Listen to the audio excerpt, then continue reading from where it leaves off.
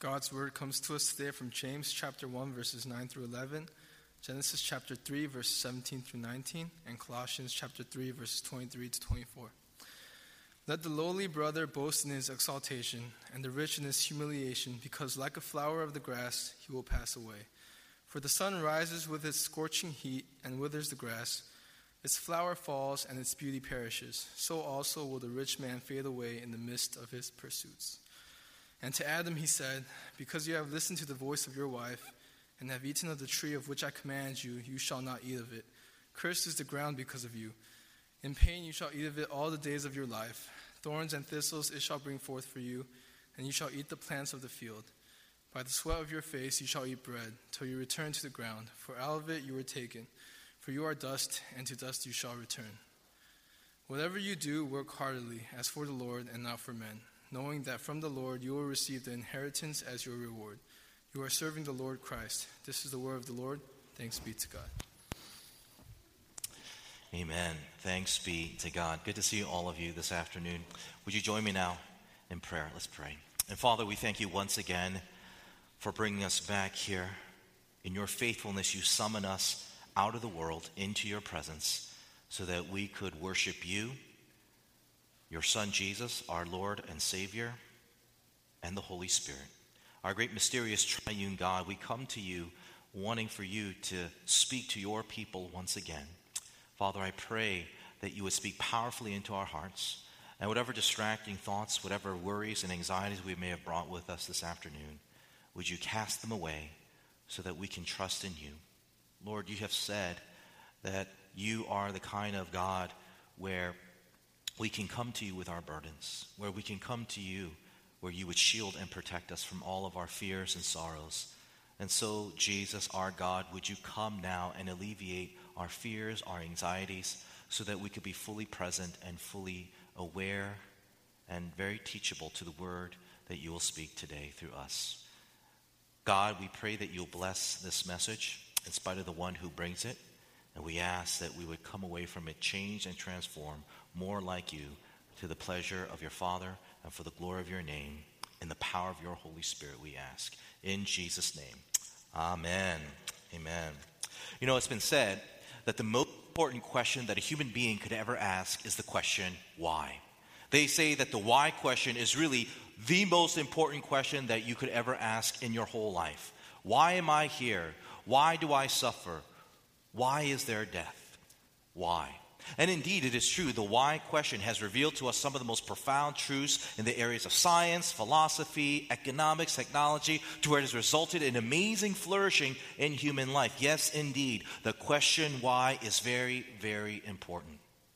But with that in mind, it would be wrong to conclude that why is the only important question that you could ever ask, because I firmly believe that there is another question that we should be asking that is just as important to the question why, and that is the question how.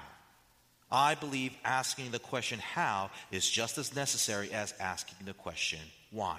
You see, life teaches us that how is just as important as why. Let me give you a couple examples to show you. Let's take something very rudimentary like, for example, eating. Eating is very, very important. All of us believe we know how to eat. We need to eat in order to live.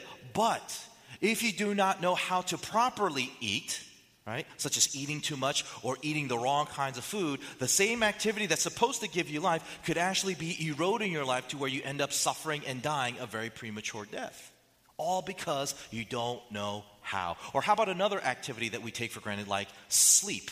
You know, for those of you who are going to be new parents in a couple months, you know, I know there's a couple of you in here, and those of you who plan to be parents one day, you know, one of the things that you are going to discover once you bring that baby home for the first time is that you need to teach your child how to sleep. For those of you who are not parents, you may be weirded out by that idea. Like, what do you mean you have to teach a child how to sleep? What, don't they know how to sleep? Believe it or not, most children do not know how to sleep.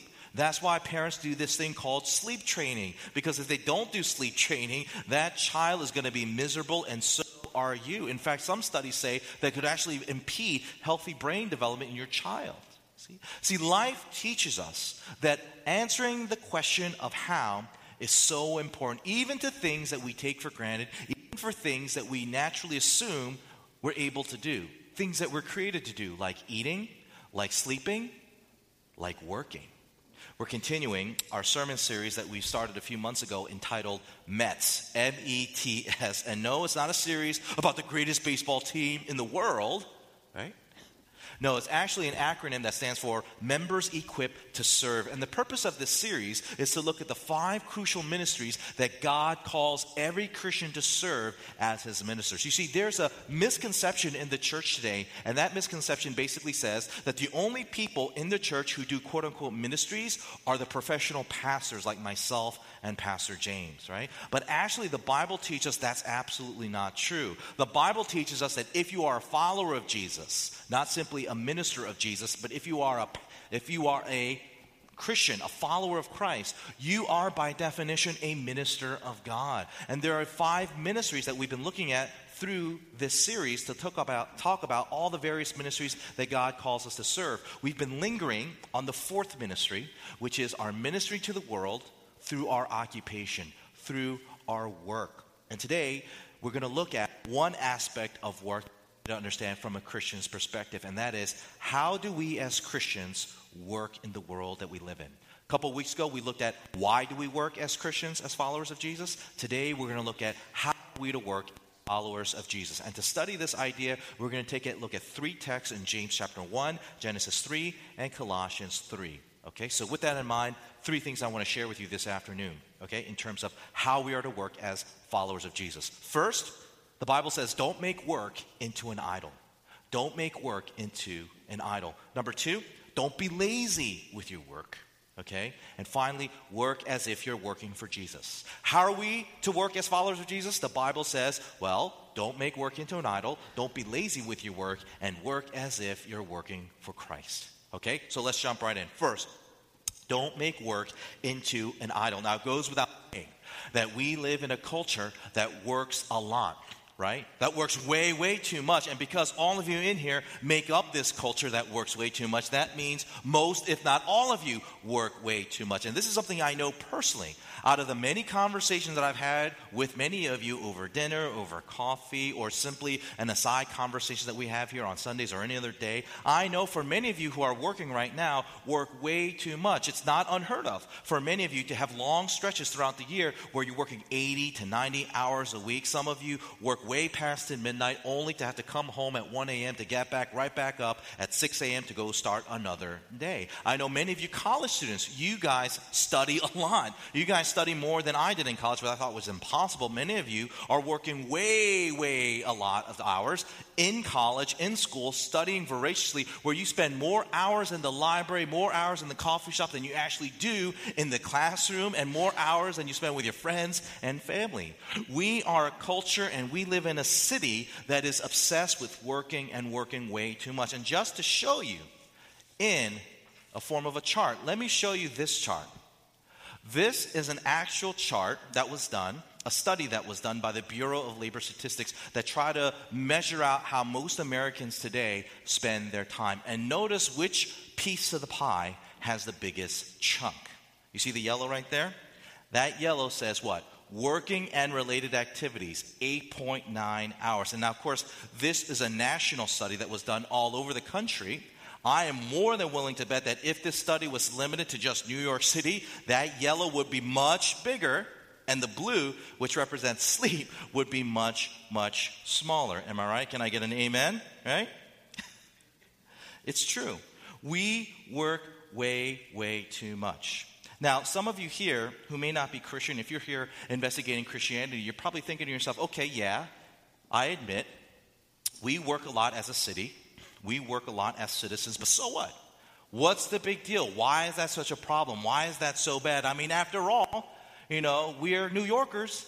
We have the unique responsibility, the unique burden of being the most influential city in the world. We are the city that never sleeps. We have a reputation to uphold. What's so bad about working so much? What's so bad about working all the time? Well, in order to answer that question, you have to look at the first passage that we're going to look at today, James chapter 1, verses 9 through 11. Let's read it together one more time, where the Apostle James writes these words, "Let the lowly brother boast in his exaltation, and the rich in his humiliation, because like a flower of the grass he will pass away. For the sun rises with its scorching heat and withers the grass. Its flowers falls, and its beauty perishes. So also will the rich man fade away in the midst of his pursuits. Now notice what James says happens to the rich man in verse 11. What happens to him? He perishes in the midst of his pursuits. That word pursuits, according to New Testament scholars, is specifically a word that refers to the accomplishments and the rewards that you get from working. Okay, that word pursuits is referring to specifically the achievements, the accomplishments that you get from working a very productive life. And notice this rich person fades when? While he is in the middle of his pursuits. In other words, this guy dies while he is working towards his accomplishments with his job, which basically means he's a workaholic. He's working all the time to where when death arrives, it catches him in the middle of work and snuffs him out, right? And what does James says happens to this rich, always working workaholic? Verse 10, he is humiliated and he is shamed. Humiliated and shamed. According to James, if you work way too much, if you're working all the time, that will eventually lead you into being utterly humiliated and utterly ashamed. That is what James is saying here. Now you're thinking to yourself, well, why is that the case? What is it about working way too much that eventually leads to your humiliation and shame? Well, it'll be helpful to know that in the Bible, there really is one kind of person that gets humiliated and shamed like the way James is describing here, and that is the idolater. Someone who worships a false god, someone who worships an idol. To prove it to you, let me read you a couple passages from the Bible. Psalm 97 verse 7 says this, all who worship idols are ashamed, those who boast about worthless idols. Isaiah 42 verse 7 says, but those who trust in idols, who say you are our gods, will be turned away in what? Shame. Jeremiah 10, verse 14. Everyone is senseless and without knowledge. Every goldsmith is shamed by his idols. The image he makes are a fraud. They have no breath in them. You see, James says that the workaholic will end up humiliated and shamed because the workaholic sees their job, sees their work as their God. In other words, the workaholic is left to shame and humiliation because they see their work as their idol. Now, for those of you here who go to church, those of you who've been with us for many years, you're probably thinking to yourself, wait a minute, Pastor John. Do you really think that because I work so much, that I work excessively, yes, I'll admit it, that I'm actually committing idolatry, that I'm worshiping a false god? No, I don't do that. I'm a Christian. I'm here. I'm worshiping together with you and the rest of the other ones in this room. I can't be an idolater. I don't worship false gods. If that's what you think, consider this definition from Pastor Tim Keller over at Redeemer Church. This is from his book, Counterfeit Gods. Listen to how he defines an idol. He says this, quote, an idol is whatever you look to and say in your heart of hearts, if I have that, then I'll feel my life has meaning. Then I'll know I have value. Then I'll feel significant and secure. You see, when most of us think of the word idol, we imagine some sort of primitive shrine with some sort of statue. Maybe it's Buddha or Vishnu or whatever kind of weird god or goddesses that are out there in all the third world countries. And we assume that's an idol. That's idolatry. You know, it's those people who live off in the rural areas in the world bowing down to some statue, and that's an idol. And I don't do that. But that's not how Keller, or really how the Bible describes what an idol is. An idol is anything that you look to give you your own sense of significance, your own sense of importance, your own sense of value apart from God. And let's be honest, folks. Let's really be honest. Who of us in here do not feel any sense of significance, any sense of honor or value or importance from our work? The answer, nobody, because all of us in here, if we're brutally honest, we do look to our work to give us value, to give us significance, to give us a sense of importance, right? We look to that corner office. We look to that job title behind our name. We look to the salary that we get. We look to the recognition we get from our bosses and our peers as a means, a primary means for that matter, to make us feel important, valuable, and justified with our lives. We do. So much so that we are willing to do the very things that people do for their idols, which is what? Make sacrifices, right?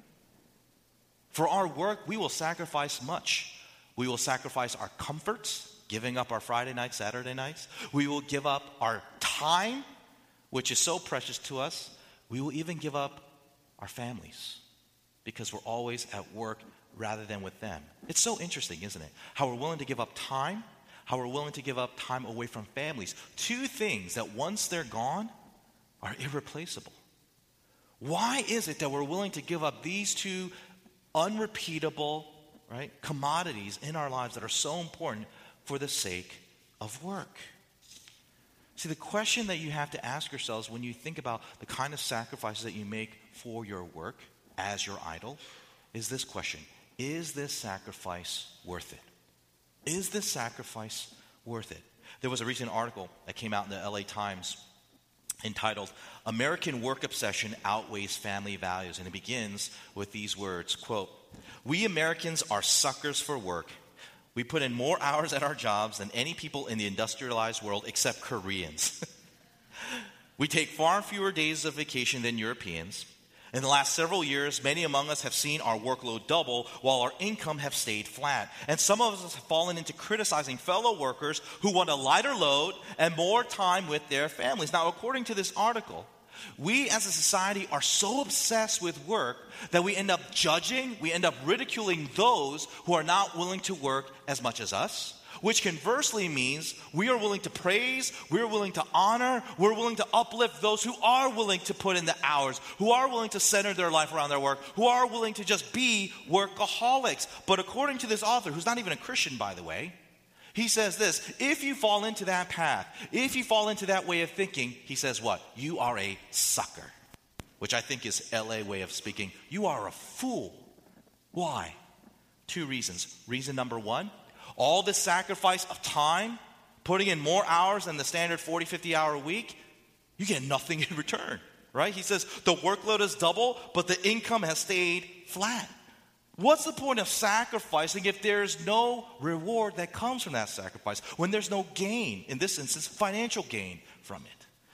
But perhaps the second reason why this person would say you're a sucker if you're a workaholic is perhaps the most important, and that is you end up neglecting the very people who are considered to be, who should be, the most important priorities in your life: your own family, your own blood. Now tell me, if you worshiped a God that made you sacrifice all your time, all your family, which again, once they're gone, they're not obtainable again, and what this God gives you in return is absolutely nothing, right? Is that God worth worshiping? Is it worth worshiping a God to where you give so much only to have nothing in return? You see, that is what idols do. That is what false gods do, okay? They make you give up everything and sacrifice everyone only to give you nothing in return. This is why the Bible warns us, do not fall into the trap of overworking. Do not fall into the idea that if you just work more hours and work all the time, that you'll have more honor, more praise, more significance, more importance. Because you won't. It will leave you instead with nothing and with no one. And when you come to that horrific realization, you'll realize that you've been made a fool. And you're going to be utterly humiliated and utterly shamed. That's why James says what he does. That's why he says if you work too much, you will inevitably be humiliated. You will be shamed. Now, some of you are hearing all this and you have a big smile inside of you. And the reason why you have a big smile inside of you is because you're thinking to yourself, well, I'm glad this doesn't apply to me. I'm glad I don't work too much. Right? Some of you kind of take pride in the fact that maybe you're not working much or at all, and you think it's a talent or something, right? You think, I'm not willing to make sacrifices for my work. I'm just, sitting on my butt doing the bare minimum and getting paid the same amount, and you kind of want to pat yourself on the back because you have avoided this tendency of workaholism that's so pervasive in our city.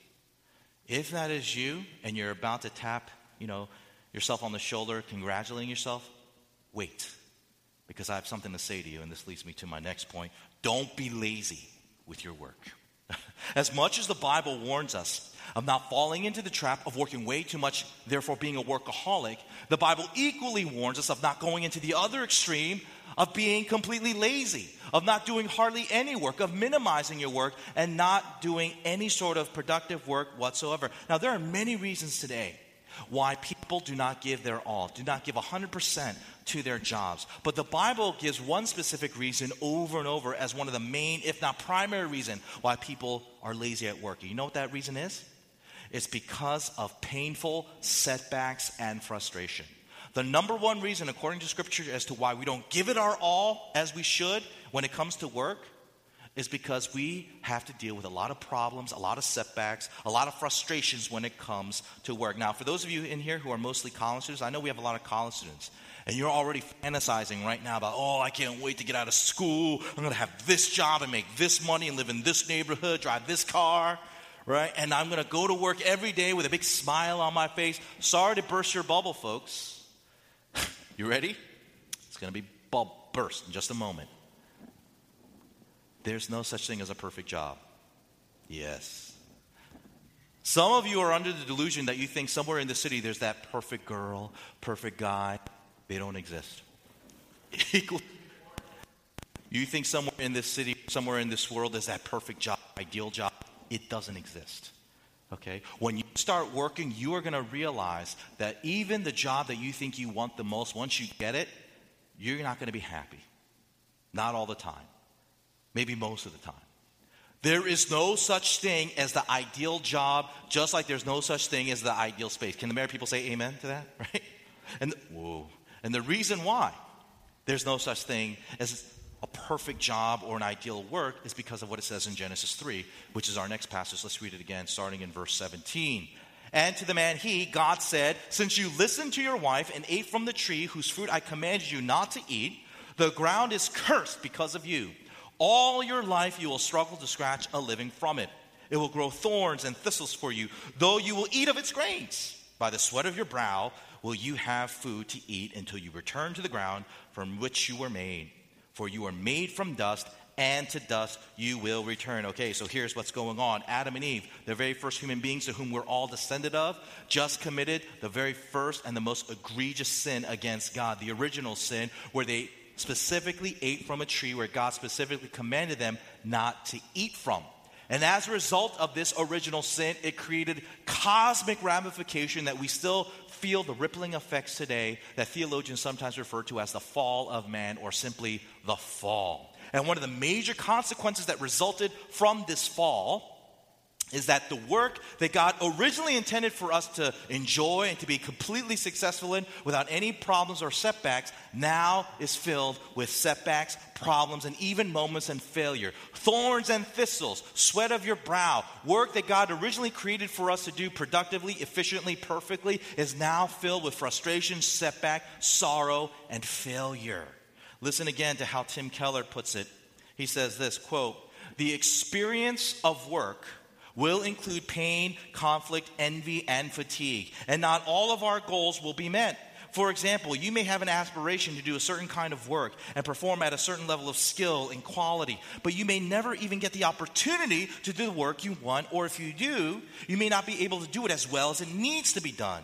Your conflicts with others in the workplace will sap your confidence and undermine your productivity. But even during times when you are satisfied with the quality of your work, you may be bitterly disappointed with the results. You may find that circumstances conspire to neutralize any real impact from your work.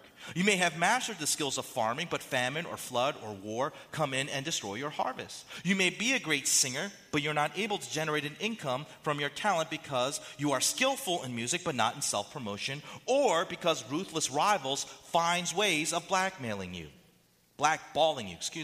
And so you have to give up your music career. Most people achieve very few goals in their lifetime. And even those who seem from a distance to lead charmed work lives will sense that their true aspirations are thwarted as often as they are reached.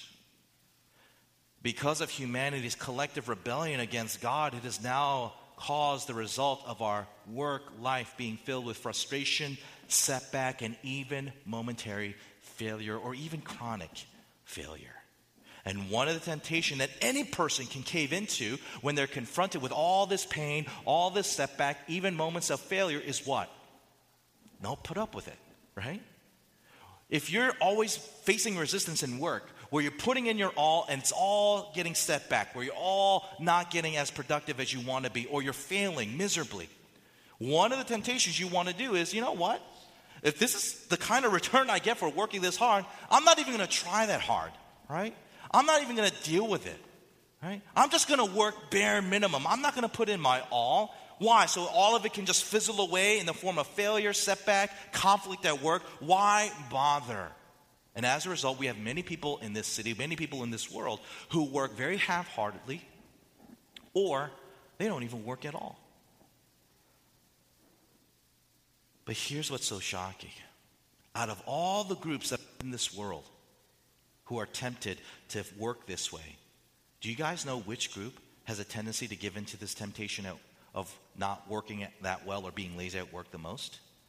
It's Christians. Christians, more than any other group of people, have the tendency to fall into this temptation of being lazy at work than any other group of people. And you're thinking to yourself, why is that? The answer may be shocking to you. For them, it's because of Jesus. Jesus. What? Let me explain. In 2 Thessalonians chapter 3, verses 11 through 12, it says this. The Apostle Paul says, "Yet we hear that some of you are living idle lives, refusing to work and meddling in each other's businesses. We command such people and urge them in the name of the Lord Jesus Christ to settle down and work to earn their own living." Now, in order to understand this passage, you have to know a little bit about the background that Paul is writing to the Thessalonian church. You see, according to New Testament scholars, there were some Christians in this church who genuinely believed that Jesus was coming back the second time right away. They thought that Jesus was going to come again in his second coming, ushering the apocalypse, judgment day, right? And as a result, what do they think? Hey, if Jesus is coming back to judge this world where everything is going to burn up, why should I work? Right? Why should I bother making this world a better place if Jesus is coming in judgment only to tear it all up and make a brand new earth, right? That is what these Christians believed. And as a result, many of them were mooching off of their non-Christian family members, their non-Christian friends, giving a terrible testimony to the non-Christian world. And many of them went so far as to panhandling, begging on the streets, even harassing people, asking for money, asking for food. See, these Thessalonian Christians assumed something about Jesus that sadly so many Christians today still assume about Jesus. And that assumption basically goes like this: Jesus does not care about this world. Many Christians today, as well as many Christians back in the city of Thessalonica, really believe that Jesus simply does not care about this world.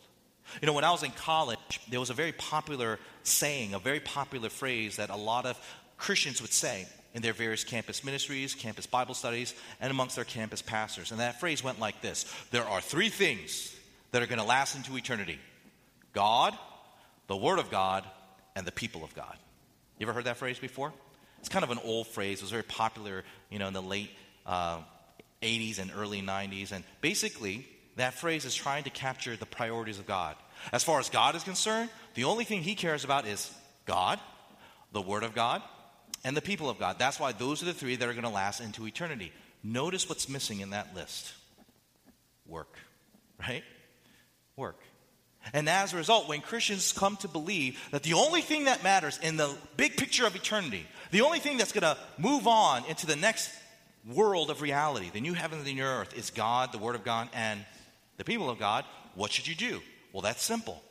I should focus on God, go to church all the time, hang out at church, do all church activities. I should focus on the Word of God. I should read the Bible, right? Instead of going to class, as I should, I'll skip class so I can read the Bible, do a Bible study. I actually had friends in college who would justify cutting class and say, I'm with Jesus, I'm praying.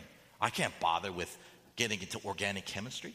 I was like, okay, see how you do in 10 years. But they genuinely believe that because the Word of God, that lasted into eternity. Or other people, the people of God are what are truly important. They last into eternity. They have eternal life. So you know what I should do? I should focus on ministering to people in the church, God's people, or I should make new people of God by evangelizing, going on missions, right? And whatever work I have to do, I just do to either support me, to go on missions, to support my church, or just to pay the bills enough just so that I can go out and do these activities. You ever been around Christians that think that way? Right? That all they think are these things, these activities that are associated with them, and as a result, it perverts their understanding of work.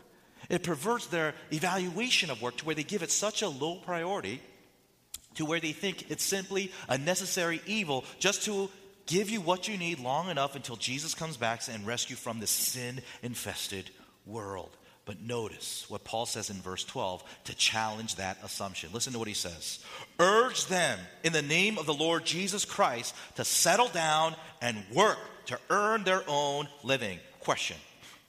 Why does Paul give this command to work, and he does it by evoking the name of Jesus? Why does he say, in the name of Jesus, I urge you to work, rather than simply saying, I, the Apostle Paul, urge you to work? Because after all, he is an apostle. He has authority from God. Right? So usually he doesn't evoke the name of Jesus that way because he has apostolic authority. And yet in this instance he says, no. It's not I, Paul, command you, I urge you to work. No, he says, I, in the name of Jesus. Jesus, I'm speaking for Jesus right now. This is Jesus talking when I say this to you. Jesus, the Lord of lords and God of gods, King of kings, commands you to work.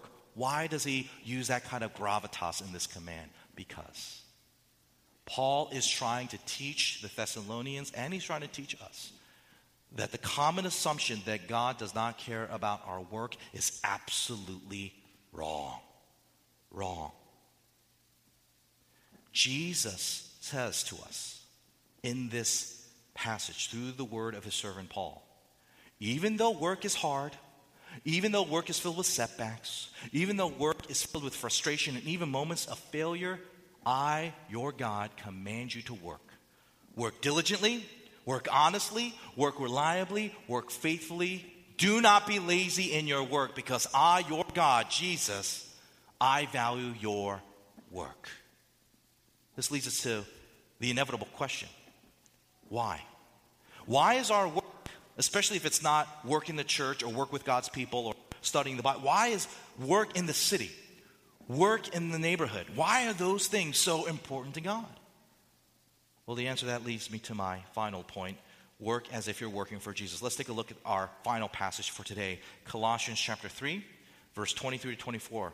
Paul writes this, whatever you are doing, work at it with enthusiasm as to the Lord and not for people, because you know that you will receive your inheritance from the Lord as the reward. Serve the Lord Christ. Here Paul tells us another aspect of how we should work as followers of Jesus, and that is we should do our work, our jobs, as if we are working, not for our boss, not for our managers, but for Jesus himself. That's how we should have the mindset in terms of how we work as Christians. Let me explain what I mean. Jesus says, if you have the mindset, Paul says, if you have the mindset of working as if you're working for Jesus, you will avoid the two errors of either making work into an idol or being lazy with your work. How? Well, he tells us in verse 24. Listen again to what he says. You know that you will receive your inheritance from the Lord as the reward. What is Paul saying here? He's saying this. Instead of looking to your work as the way to be valuable, instead of looking to your work as the way for you to feel significant, instead of looking to your work for you to feel important, look to Jesus. Let me say that again. Instead of looking to your work to make you feel valuable, instead of looking to your work to feel justified for your existence, instead of feeling important through your work, look to Jesus to feel those things, to experience those things. That is what Paul is saying. If you do, Paul goes on to say, if you work with the mindset that you're working for Christ, you will get a reward. Now, what's a reward? A reward is something tangible, right? Or maybe not, but it's something that signifies your value, your importance, your significance, right? When you are receiving a reward, that person who's giving you the reward is acknowledging you as a valuable, important, significant person in their eyes, right? And God says that if you work with the mindset as if you're working for Christ, you will get a reward. What reward is it? Paul says it's an inheritance. He calls it that. He simply calls it an inheritance. Now, here's something you need to understand about Paul. Whenever Paul refers to this inheritance that we're going to receive from God, it's always connected to the work of Jesus. Ephesians chapter 1, verse 11 says this. In him, in Jesus, we have obtained what? An inheritance, having been predestined according to the purposes of him who works all things according to the counsel of his will. Now, putting all this together, what do we have? What does this mean? It means we don't look to our work in order to get our sense of value and significance. No, we look to Jesus specifically. We look to the work of Jesus. His work on the cross as our Savior, as the means of giving us a high value of significance, a high sense of importance, a high sense of esteem. We depend on the labors of Jesus for us, not the labor that we give to a false god that we call work, in order for us to feel significant, important, and valuable. Because unlike our labor to our work God that calls us to sacrifice everything only to get nothing in return, Jesus labors for us that required him to sacrifice everything in order for us to get all things. That's the gospel. That is the gospel. And when you get this gospel, you will avoid, first of all, the trap of making work into an idol. Remember how I said in my first point? People work way too much because they think the more I work, the more praises I get, the more value I have, the more important I am. But if you look to Jesus, you get those things. Because if you look to your work, you're going to end up humiliated. You're going to end up shamed. You're going to be made a fool of. But if you look to Jesus' work, for that sense of value and significance, what's going to happen? You're not going to be pressuring yourself. You're not going to be tempted to work way too much because you no longer have that inner drive. I got to keep working, otherwise I won't feel valuable or significant or important. No, you already have that, you see, through the work of Jesus for you. And as a result, you'll work, but you'll work reasonably. And you'll still have time, and you'll still have your family. And therefore, you won't be humiliated. You won't be made a fool. You see? Do you see that? But furthermore, if you get the gospel, you'll avoid being lazy with your work. Look again at what he says in verse 23. Whatever you are doing, work at it with enthusiasm, as to the Lord and not for people. Let me ask you this question. How in the world can Paul say that we are to be enthusiastic at our work when our work is filled with frustration, setback, and moments of failure? Let me ask you this question. When you have a bad day at work, when your boss rails at you for messing up on something that you really did mess up in, do you come out of that office thinking, yay, I'm so happy, I'm so with you? No, you don't, right? If you do, there's something wrong with you, right? You don't do that. The only time you ever get excited, the only time you get jubilated and full of enthusiasm at work is when your work is successful in such a way that you're making a positive impact that makes a lasting difference, right? That is the only time, that is the only way any of us feel enthusiastic. And so why would Paul almost mockingly tell us that we're to be enthusiastic with our work when our work is filled with frustrations, disappointments, and failures? Well, listen to what he says in verse 24. Serve the Lord Christ. You see that phrase? What does that mean? New Testament scholars tell us that phrase basically means this: work for the one whose work makes a true and lasting difference. Work for the one whose work makes a true and lasting difference. The Bible says there's only one person whose work never fails, whose work never feels frustrated, whose work makes a lasting difference that goes on forever and ever and ever. Guess who this person is? Ecclesiastes chapter 3 says this. I know that everything God does will remain forever. There is nothing to add to it, and there is nothing to take from it. For God has so worked that men should fear him. Only God's work is going to be forever. Only God's work makes a positive difference. Only God's work can cause enthusiasm. So here's the question. How can Paul say that we should be enthusiastic when our work isn't like God's, and only God's work is justified in being enthusiastic? The only way you can resolve that is if your work is really God's work. If God is doing his work through you. If God is doing his work in you as you do your work. Right? That is what the Bible teaches us. Your work is important to God because it's His work that you are doing. Or if I could put it this way, God is doing His work through you as you do your work in the world.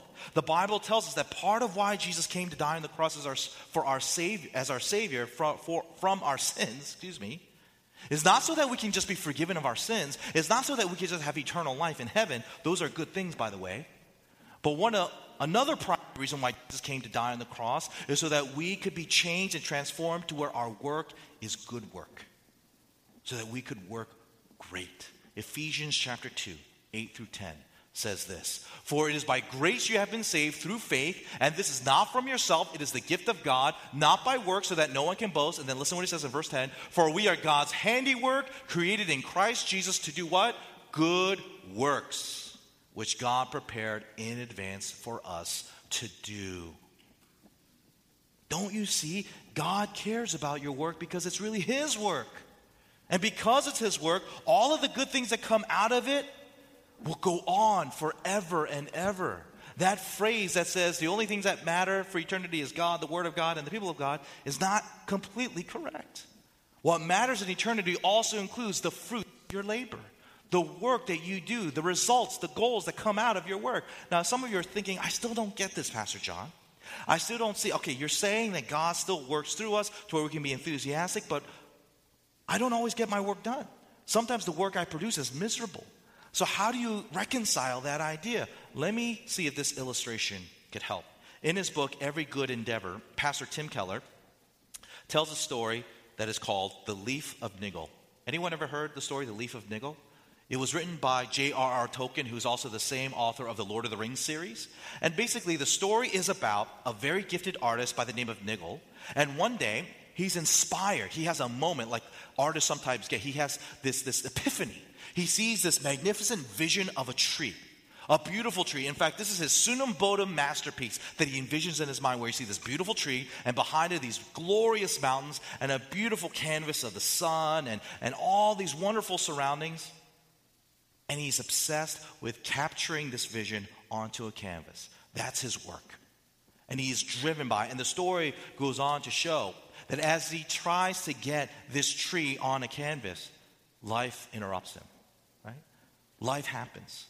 And his work gets held back. Days, weeks, months. In fact, there's a moment where his wife gets sick. And he has to put aside this work project for years. And just when he feels like he has time, he's dead. He dies. And the only thing he was able to produce from this vision of a tree is one single leaf. Hence the title of the story, The Leaf of Niggle. The story goes on to say that Niggle is now a spirit, right? A train, a celestial train is coming to take him into the heavenly city. And he boards this train on the way to heaven, filled with regret, filled with sorrow. Why? Because this tree that was in his heart, that was burning within him to come out, expressed through his art, never came to pass. That is until he gets to heaven. Because right on the massive wall of the celestial city, what does he see? He sees his tree. Not a tree, but his tree, the exact tree that he envisioned in his mind. In reflecting on this story, Tim Keller writes these words as an application for all of us. He says this: once or twice in your life, you may feel like you have finally gotten out a leaf when it comes to your work. But whatever your work, you need to know this: there really is a tree. Whatever you are seeking in your work, the city of justice and peace, the work of brilliance and beauty, the story, the order, the healing, it is there.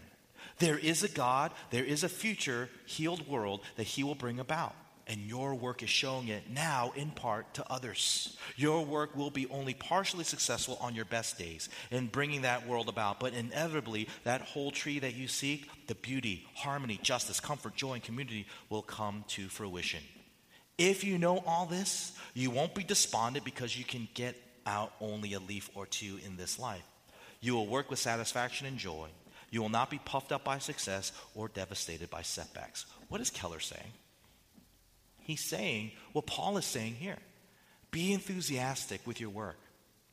Work diligently. Work faithfully. Why? Because even though you'll have setbacks, even though you have moments of failure, God will make sure that his work will be complete when he comes back again and brings in the new heavens and the new earth, so that the fruit of your labor that results in a beautiful world, a better place, people who are blessed, will continue on forever and ever and ever.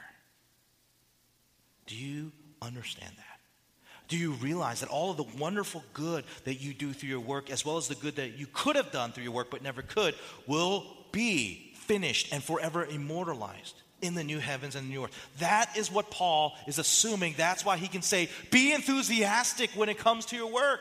Even when you face setbacks, even when you face thorns and thistles and you have the sweat of your brow, even when you have age robbing you of the opportunity to reach that goal will be met because God finishes what he starts. The work that you hope to do, the work that you hope would be a small taste of what the world will one day be like when Jesus renews all things, that work will be done. So work now. It's not a wasted thing. Give the people of this world a small taste. Give them a single leaf. Give them an appetizer of what this world will one day look like when Jesus reigns, so that they will see Jesus as really the source of hope, as really the glorious one, so that they would worship him. Because all of the things that they yearn for this world to be through their work will come to pass, all because of what Jesus has done on the work, on the cross. If you understand that, you won't be lazy at all with your work. Far from it. You will work faithfully and you'll work with endurance. And as you do, you'll give the people of this world something to have hope in, even if it's an incomplete picture, even if it's simply a spiritual cosmic prototype. They will see something that points to something they were created for, they were destined for, to be with God forever in his city, forever loved by him, forever in communion with him. That is what you can show if you work faithfully. Whether it's making a latte, whether it's checking up on certificate updates at a school, whether it's preaching a sermon, whether it's taking care of children, whether it's unclogging a toilet, all of that foreshadows something glorious and beautiful that God is seeking for you to show this world through the little leaf that you can produce. So my challenge to you, brothers and sisters, is will you do it? If you do, this world will be so much better because it'll be a sneak preview of the world that is to come, that anyone can have if they claim Jesus as Lord and Savior. Do you believe that? Let's pray. Father, thank you so much for your continued grace and mercy. And Father, we do confess that we have fallen into the trap of either making work into an idol or being lazy with our work. And the one thing that we have not been in most cases is enthusiastic with our work. Father, we have been filled with so many frustrations and setbacks, even moments of failure, and we think, why bother? Why bother with any of it? But Father, help us not make the mistake of the Thessalonian Christians. Help us not to fall into the same trap of our ancient brothers and sisters in the faith, but instead help us to take heed the words of your servant Paul, who really is simply speaking your words, Jesus. We ask, Lord, that we would truly be obedient to you, for you are our God, you are our Savior, and you are the one who works through us in our work. Would you enable us to always have that faith, especially when we're tempted to work way too much, as if we're trying to build heaven on earth,